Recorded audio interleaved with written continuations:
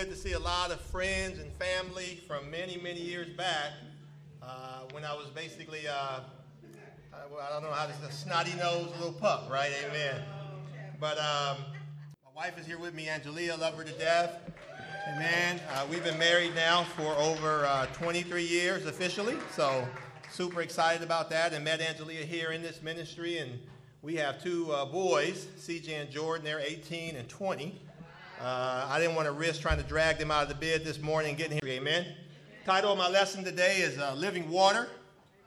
And there's a reason for that, and we'll go into that in just a minute. But as I think about black history, you know, my dad passed just recently, about a few months ago, and I had a chance to kind of do some searching in my history, and I found out that I think my great-grandmother was from the Zulu tribe. And that she was brought over here, and she was a slave, and I think she ended up marrying an American Indian. And so there's an Indian and Zulu married, amen. And so if you look at me and try to figure out all these colors that you see up here on the stage, there's a lot in that, amen. And their son actually married a Latina. Okay, so there's some of that in there as well. And then they come down, and then my grandfather would have my dad, who died at 95 years old. But because he was born in 1922, you know, when I go back to great-great-grandparents, they're born in like the 1700s. And so really powerful history, amen? You know, recently I was working with, I'm in education, and I work with parent groups, and I was working with this African-American parent group. And we were having some tough discussions, right? Kind of like African-American parents. Like people can be a little terrified dealing with African-American parents in the school.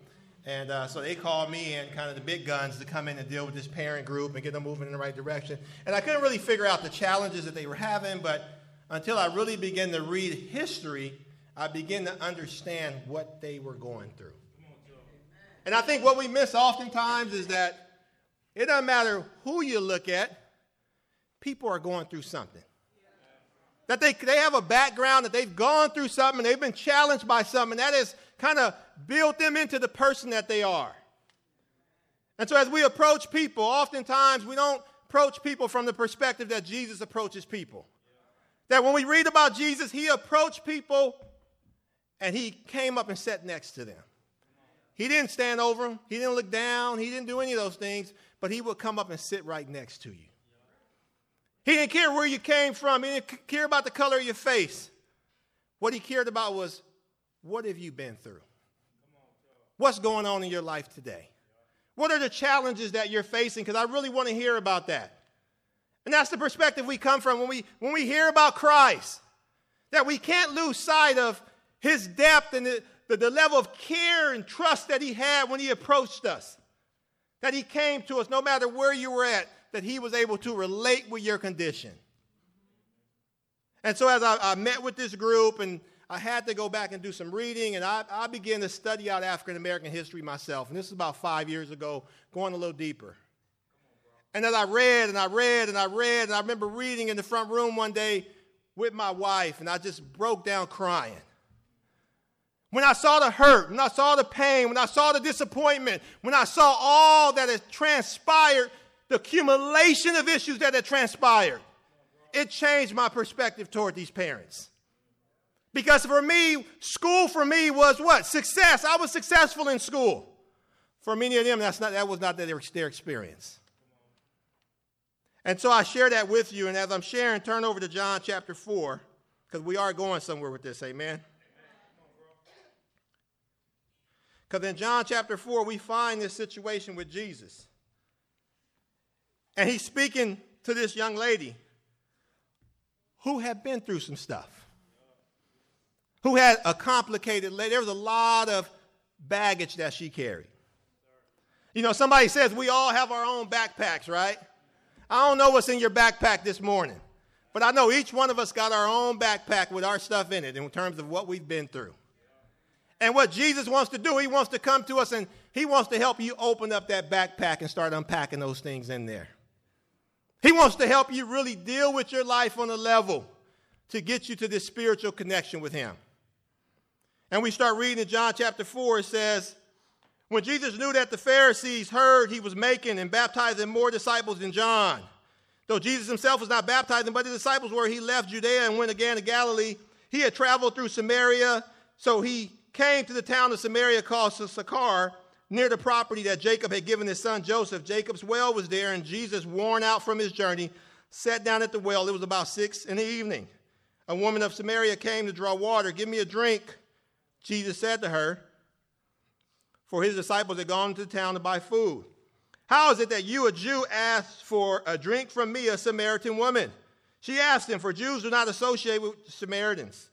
Jesus answered, "If you knew the gift of God and who is saying to you, 'Give me a drink,' you would ask him, and he would give you living water." "Sir," said the woman, "you don't even have a bucket. The well is deep, so where do you get this living water? You aren't greater than our father Jacob, are you? He gave us the well and drank from it himself, as did his sons and livestock." Jesus said, "Everyone who drinks from this water will get thirsty again, but whoever drinks from the water that I will give him will never thirst again, ever. In fact, the water I will give him will become a well of water springing up within him for eternal life." "Sir," the woman said to him, "give me this water so I won't get thirsty and come here to draw water." "Go call your husband," he told her. "Come back." "I don't have a husband," she answered. "You have correctly said that. I don't have a husband," Jesus said, "for you have had 5 husbands, and the man that you have now is not your husband. What you said is true." You know, we read this story of Jesus meeting with this woman. And what's powerful here is that Jesus is actually breaking ranks here. The dominant normative of this particular day was you didn't talk to a Samaritan, especially a Samaritan woman, because she was beneath you. And yet we see Jesus spends not just a little bit of time with this lady, but quite a bit of time with this lady. And he begins the process of helping her unpack her baggage. He begins the process of really taking care of her and pulling her into him and really helping her to see what living water is all about. Kind of, you've been coming to this well all your life and you still have not gotten your needs satisfied. So apparently there got to be something else. That what you have pursued has not satisfied your needs. And so apparently there's something else. And yet he didn't do it in a way that judged her. He did it in a way that pulled her into him closer. You know, I love as we read the scriptures and we read about Jesus and we constantly hear Jesus say what? He says, "Come." He's constantly saying, "Come to me." Now stop pursuing other things. Come to me. He's constantly, throughout the scripture, saying what? Come here. You know how you call your children? Come here. That's what Jesus is constantly doing to us. He's saying, come. We're going all over the place. We're searching the galaxies for everything else. And Jesus said, come. Jesus walks up right beside her, and he begins this process to talk to her about water. And in that, see if this works or not. It's not working, Kathy. Oh, there we go. Okay. There we go. Okay. All right. No pressure. He begins to talk about this concept of water. Now, Jesus talks about himself as a concept of water, and he compares a relationship with him with a concept of water. So when we think about water, the most important ingredients in our body, that the human body is more than 60% of your body is water. That blood is 92% water is represented in your blood. That the brain and the muscles is 75% water. That the bones, about 22% water. Think about how much water do you drink in your normal day? Because Jesus is trying to get us to open up our eyes. Hey, this is water. This is the water. That this physical representation of water doesn't compare to the water I'm trying to give you. Because the Samaritan was going to get something that was water that was so important for her soul. That she lived in the desert, and if she didn't go get this water, she would die. And Jesus is saying, I'm the water that you're looking for. I'm the water that will take care of you. I will give you living water. that will sustain you. You know, we see Jesus as the ultimate thirst quencher, that all of us are trying to get satisfied with something. When you dream at night and you're sitting alone, you're dreaming about accomplishing something in your life because you're trying to quench your thirst for life. And yet Jesus is trying to get us to see that he is the only thing that's going to quench our thirst. That water quenches you for a moment, but Jesus will quench your thirst for a lifetime. You know, he says to this woman, if you knew the gift of God and who it is that asked you for a drink, you would have asked him, and he would have given you living water. That he said, don't miss out on this opportunity, this living water. That Jesus stops to spend time with this Samaritan woman to show his love and his care for this individual that probably all her life she had been neglected. She came to the well at 6 p.m. in the evening. And the time that you should go get your water is first thing in the morning. But if she went at first thing in the morning, all the women in the town would be there, and everybody would be what? Looking at her, judging her, and talking about her. And Jesus, in his infinite wisdom, never did anything that was not intentional. He showed up at that well to meet this one woman in the town to speak to her. That's the love that he has for us. That if we can embrace his love, we can embrace it all. So as I met with this team, I'm meeting with this group of people, and I'm working with them, and I'm trying to get their perspective. You know, we read the story of this lady in history called Ruby Bridges. And if you don't know who Ruby Bridges is, she was the first young lady who actually was part of the desegregation of schools in the South in New Orleans. And then at the time, they had them all take this test, and out of about 6 different people passed the test. But when they got ready to go into this school, basically people called around and threatened all the families that if you bring your kid to school, you're going to lose your jobs, you could possibly die. But she was the only one willing to go into this school. And by herself, escorted by 4 marshals, she goes into this school. And for that whole year, she was taught by a white lady that was willing to break ranks. From Boston, in a one-room classroom, because nobody else came in that class. She was taught for a whole year. She was taught for a whole year in that class. Nobody else wanted to be around her. And when she finally got a chance to play with the kids, one of the kids said, hey, my mama told me not to play with you. And she shares this story. And really, sometimes we got to look at the context of people and what they've come through and what has this made her into, right? And later on in life, she ends up losing, I believe that she loses her son. Her son is killed, I think in Baltimore, D.C. or something like that, is killed by an African-American man. And so she lived this incredible life, right? On one end, she has this challenge in the South, and she's challenged by white people in the South. Later on in life, her son is taken from her by an African-American man. And she's standing up and she's speaking to a crowd, and my wife got to hear her speak, and she said, you know what I realized? It's not about race. It's about good and it's about evil. It's about right and it's about wrong. And as she professes Christ, I think she believes that the water that she's looking for is bigger than all that she's going through in life. And it's able to give her context where she didn't get bitter. She said, I don't hate anybody behind me, and I don't hate anything that happened to my son. I got to get beyond that. And I think she has that water that allows her to forgive and move on. And I think she has such an incredible story. So as we look at history and certain situations are left out, there's so much we can learn about Christ, because I believe Christ, you know, there's a scripture in 1 Corinthians 13, talks about love. And at the end of that scripture, you know what it says? It says that all we see now is kind of a glimpse. It's kind of when an imperfect appears, then we'll see face to face. But it says right now, all we can really see is a glimpse. We can see a glimpse of Christ through the love in people's lives. I've kind of changed my perspective on that scripture. Because in context, the whole scripture is talking about what? It's talking about love. Love is patient. Love is kind. It says if I do all these things, but I don't love, it means nothing. And he closes out and says, you know what? Right now, I can't see it perfectly. And Paul is writing.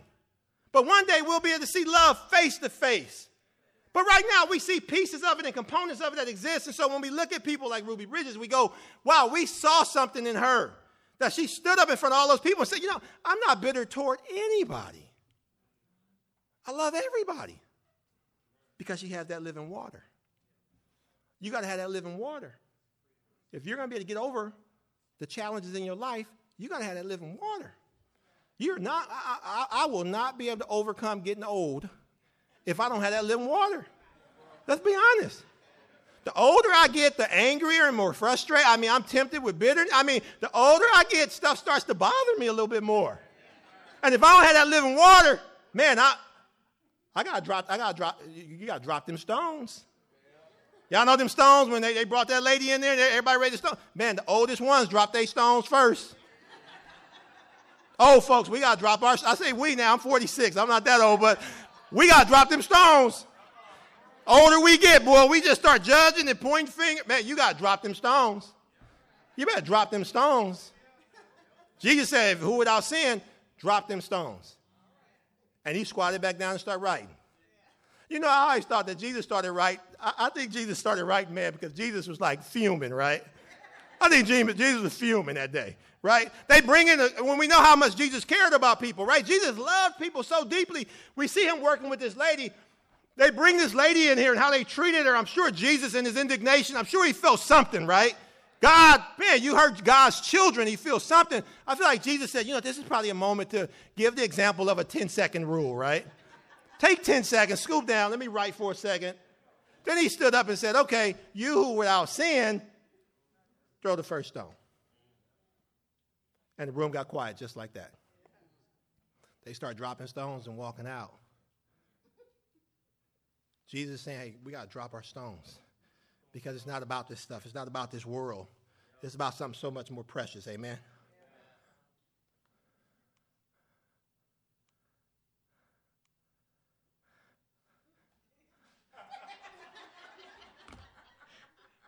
It ain't about this world. It's about something so much more precious. It's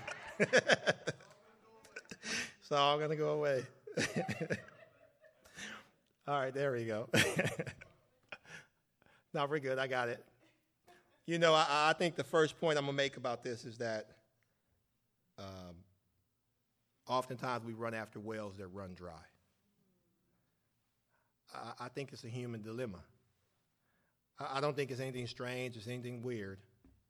If you don't intentionally fight for your relationship with God, your well going to run dry. I think even as Christians, as we get older, we begin to pursue wells that run dry.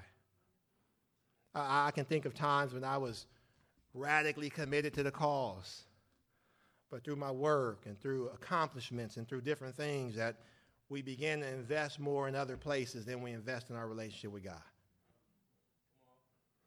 From a child, I had childhood dreams to be a police officer, to be a teacher, to be a fireman. And from the time we're young, we're dreaming of what our occupation will be when we get older. And if we run down that road without drinking this living water, it's a well that will run dry. The American dream of having things, right? America's asking people now, what are you passionate about? Make sure you pursue those things. And only thing we should be passionate about is Christ. When people ask us that, at the end of that, it should be Christ. And sometimes we go, well, it is Christ, but these are the things I enjoy. But I think in our hearts, we got to clarify that. Because we can be passionate about something and we can miss Christ.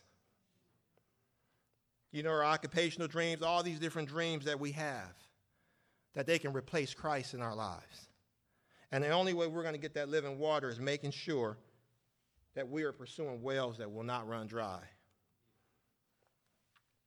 The woman said to him, sir, give me this water so that I won't have to get thirsty and have to keep coming here to draw water. Basically, that was her job, right? she was realizing that, man, I've been coming here every day, and life's not working out like I dreamed it was going to work out. It was the daily routine of life. It begins to take an impact on us. And we start realizing that, you know what? This is not working out like I dreamed it was going to work out. So so her occupation was falling apart. The next thing was this concept of relationships. She realized that, hey, he told her, go call your husband and come back. I have no husband. She replied, Jesus said to her, you're right when you say you have no husband. The fact is you've had 5, and the man you have now is not your husband. What you said is true. Hey, her well had ran dry, and she realized it. That, you know what? It did not work out the way I planned. 5 husbands later. And Jesus is still taking time to help her unpack that backpack. Amen? You know, the other well is this well of religion. Certain woman said, I can see that you are a prophet.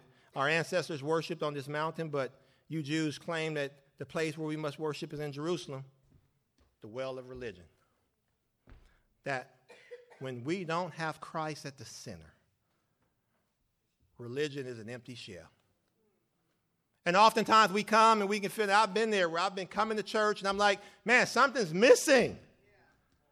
Because you know what? It's all about the structure right now. It's no longer about Christ.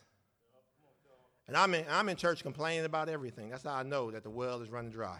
I'm mad about everything, right? The song leaders, man, they doing bad. The preaching is terrible. Ain't nobody here on time. You know how you go there. We go there together. But I ain't had nobody sitting next to me in years. I ain't shared my faith in a long time. I ain't studied the Bible in forever. I ain't helped the poor in forever. See, the living water is going to preach something different, amen? It's not about this. It's about something completely different. And I think we got to embrace that living water. We got to embrace the living water. I think when we go down this road, we reach this place of atheism. You know, we have intermittent atheism, this thought process that every now and then we don't really believe that it's all about this. And we don't really come out and say, hey, I don't believe in God anymore, but in our hearts we're going, man, I just don't know. We have questions and we have doubts because we're not drinking that living water, and we know something's going wrong, but we can't quite figure out how to steer this ship back on track. And it's because consciously we know we're losing connection to the head. We're losing connection to Christ.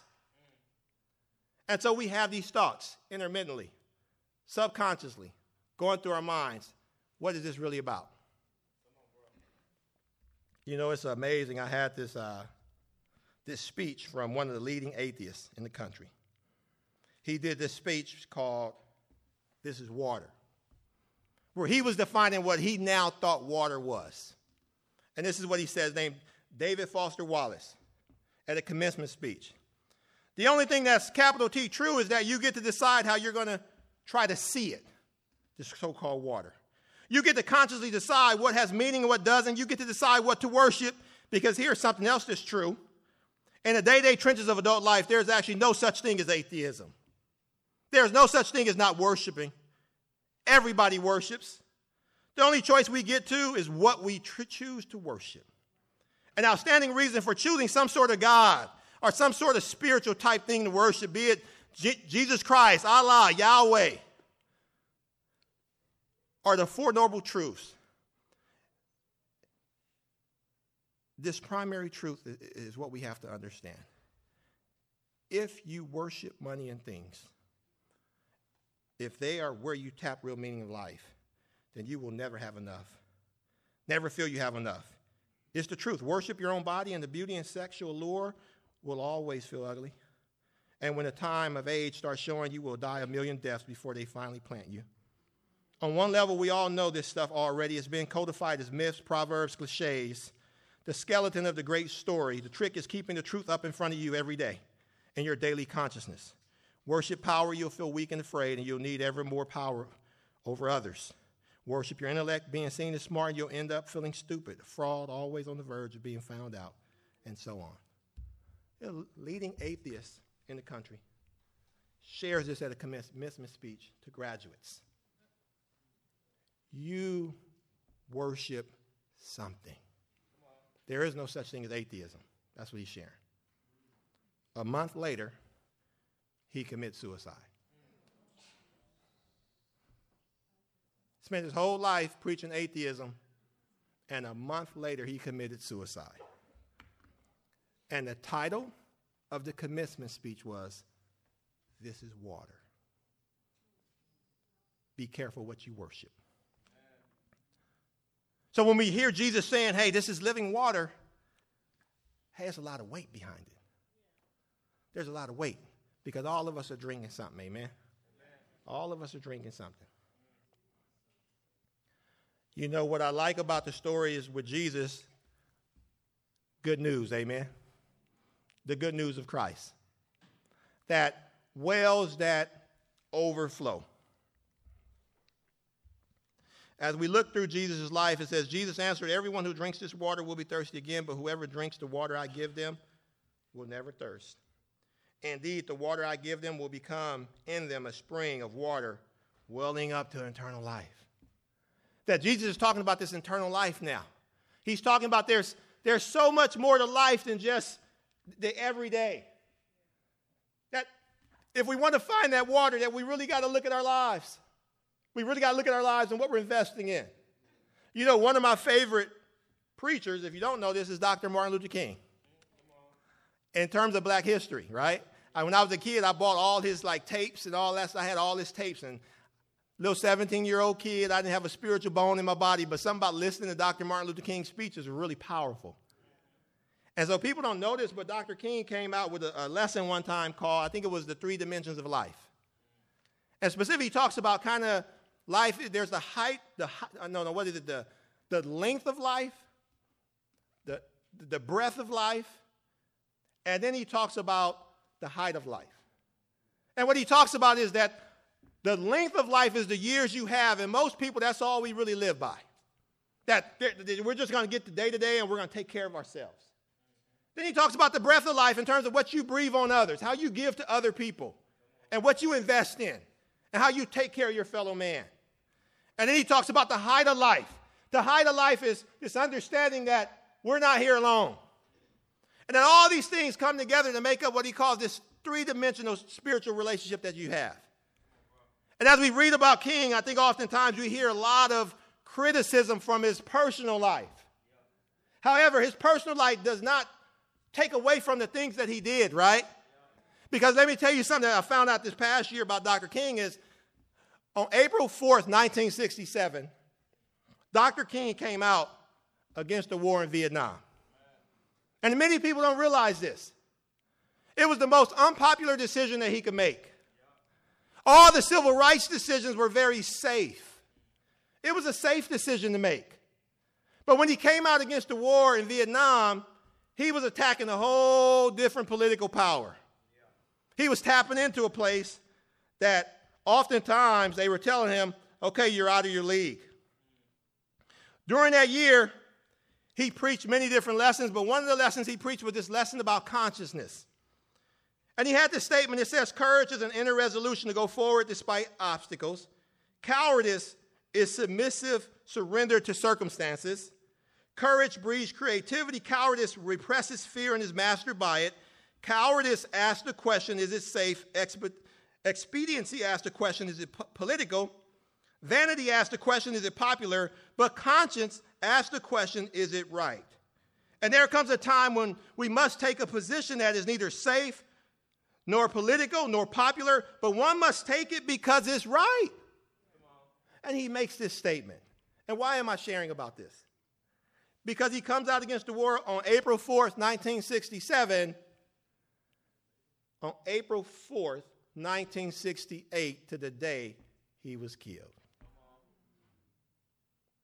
That he saw that there was something more to life that we have to live for. That there's something more to life that we have to invest in. And so as we look at God, and God is saying, hey, these wells, that God has to be enough for us. And what we do with God and giving God to others is critically important. And we got to drink this water that not only are we drinking water, but we're taking this water and we're sharing it with others. But we can't share with others what we have not gathered ourselves. And we got to be able to go and we got to get this water that the Bible is speaking about. John 6:35, then Jesus declared, I am the bread of life.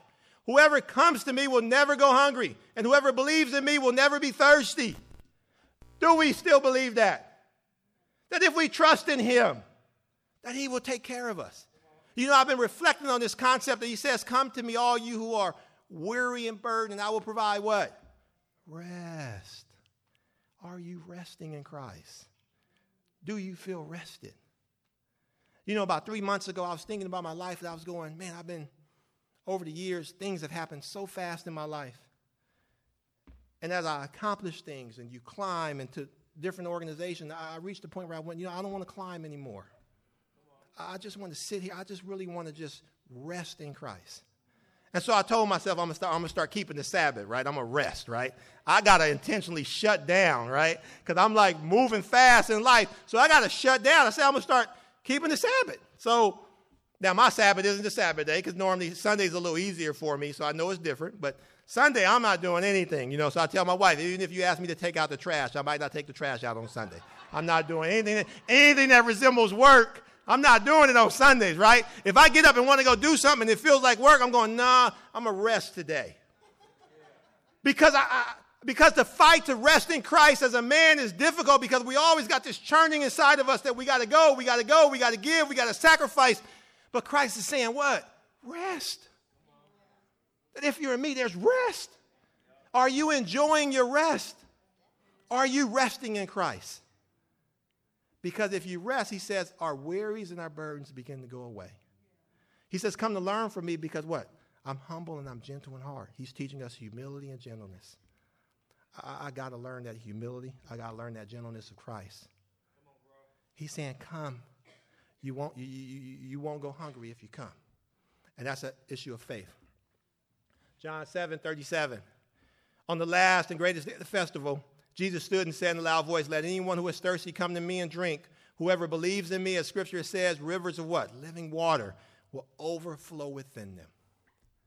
That this concept of what water is in our lives, that Jesus preached over and over and over again, that he wanted to make sure that we were taken care of.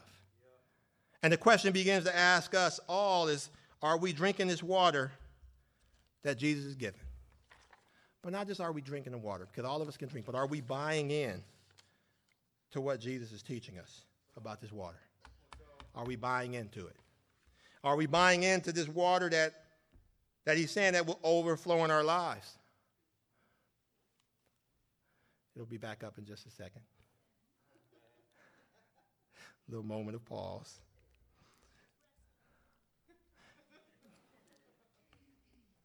There we go.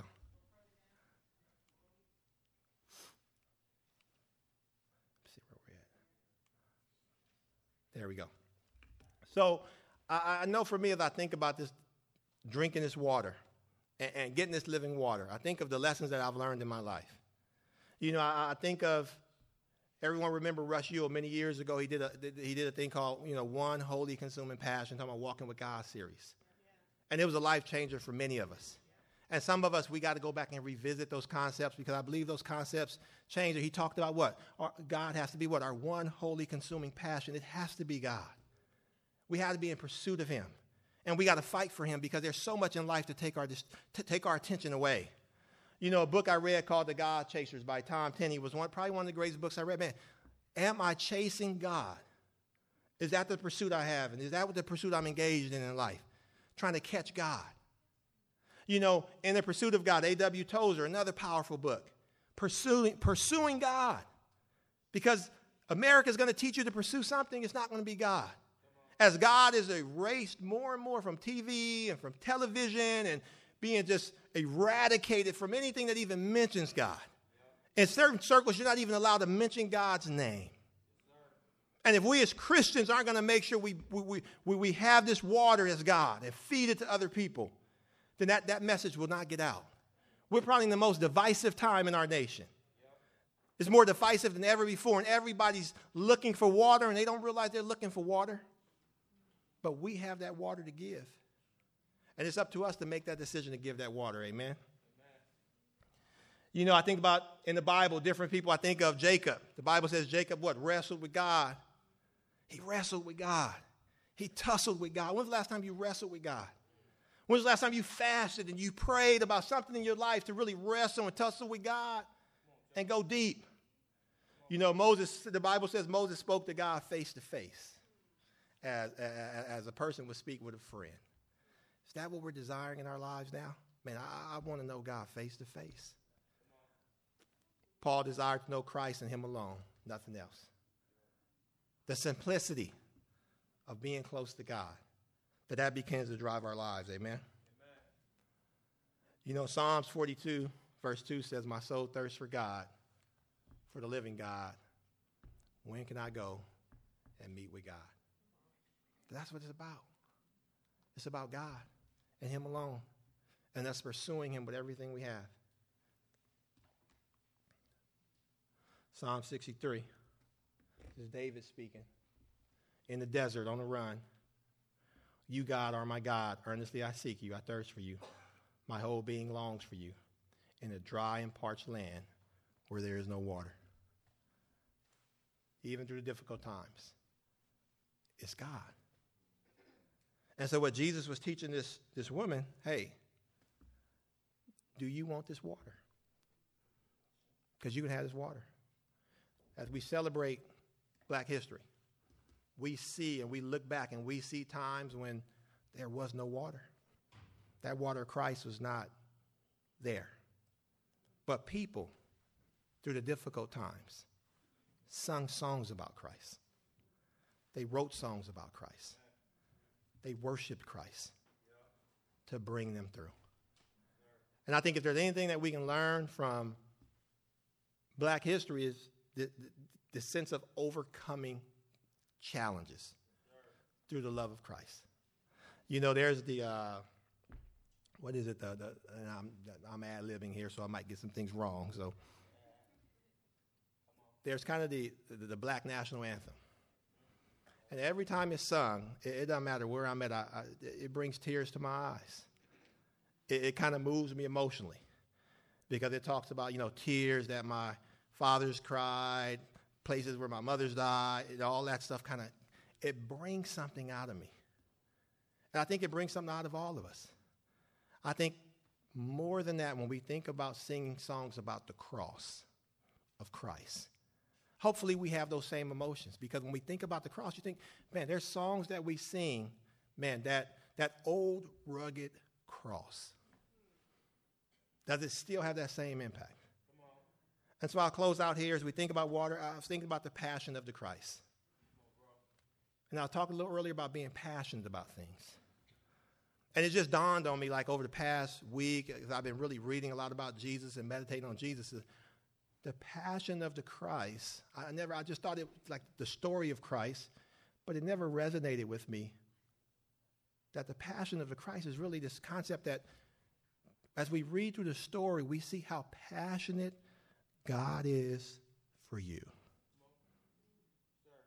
I read through how passionate God is for me. That when I read through that story of the cross, to make the connection, this is how passionate God is for you. And likewise, that we make a decision based on that to be passionate for him. Amen. So as we think about this water and as we're going to pray for communion, I want us to reflect on that water. And I want us to make drinking that water that Christ is talking about kind of that pursuit that we have in life. Amen? So at this time, let's bow our heads and we'll pray. Father, thank you so much for just this time to come back and share, Lord, just about the water, God, that we have access to in Christ. A water, Lord, the Bible says that we will never be thirsty again. A water, God, that fulfills, a water, God, that takes care of us like never before. Father, help us to, as we take communion every week, to reflect on the passion of Christ and the passion that you have for us and your love and your depth and your caring and how you you are concerned about us and that you have taken such good care of us by sending your son to the cross to die for us so that we can have this life, God. Father, I pray you'll bless the remainder of the service and that we're able to see Christ in everything that we do, God. So, Father, I ask you bless this time and that we'll honor you during this time. In Jesus' name, amen.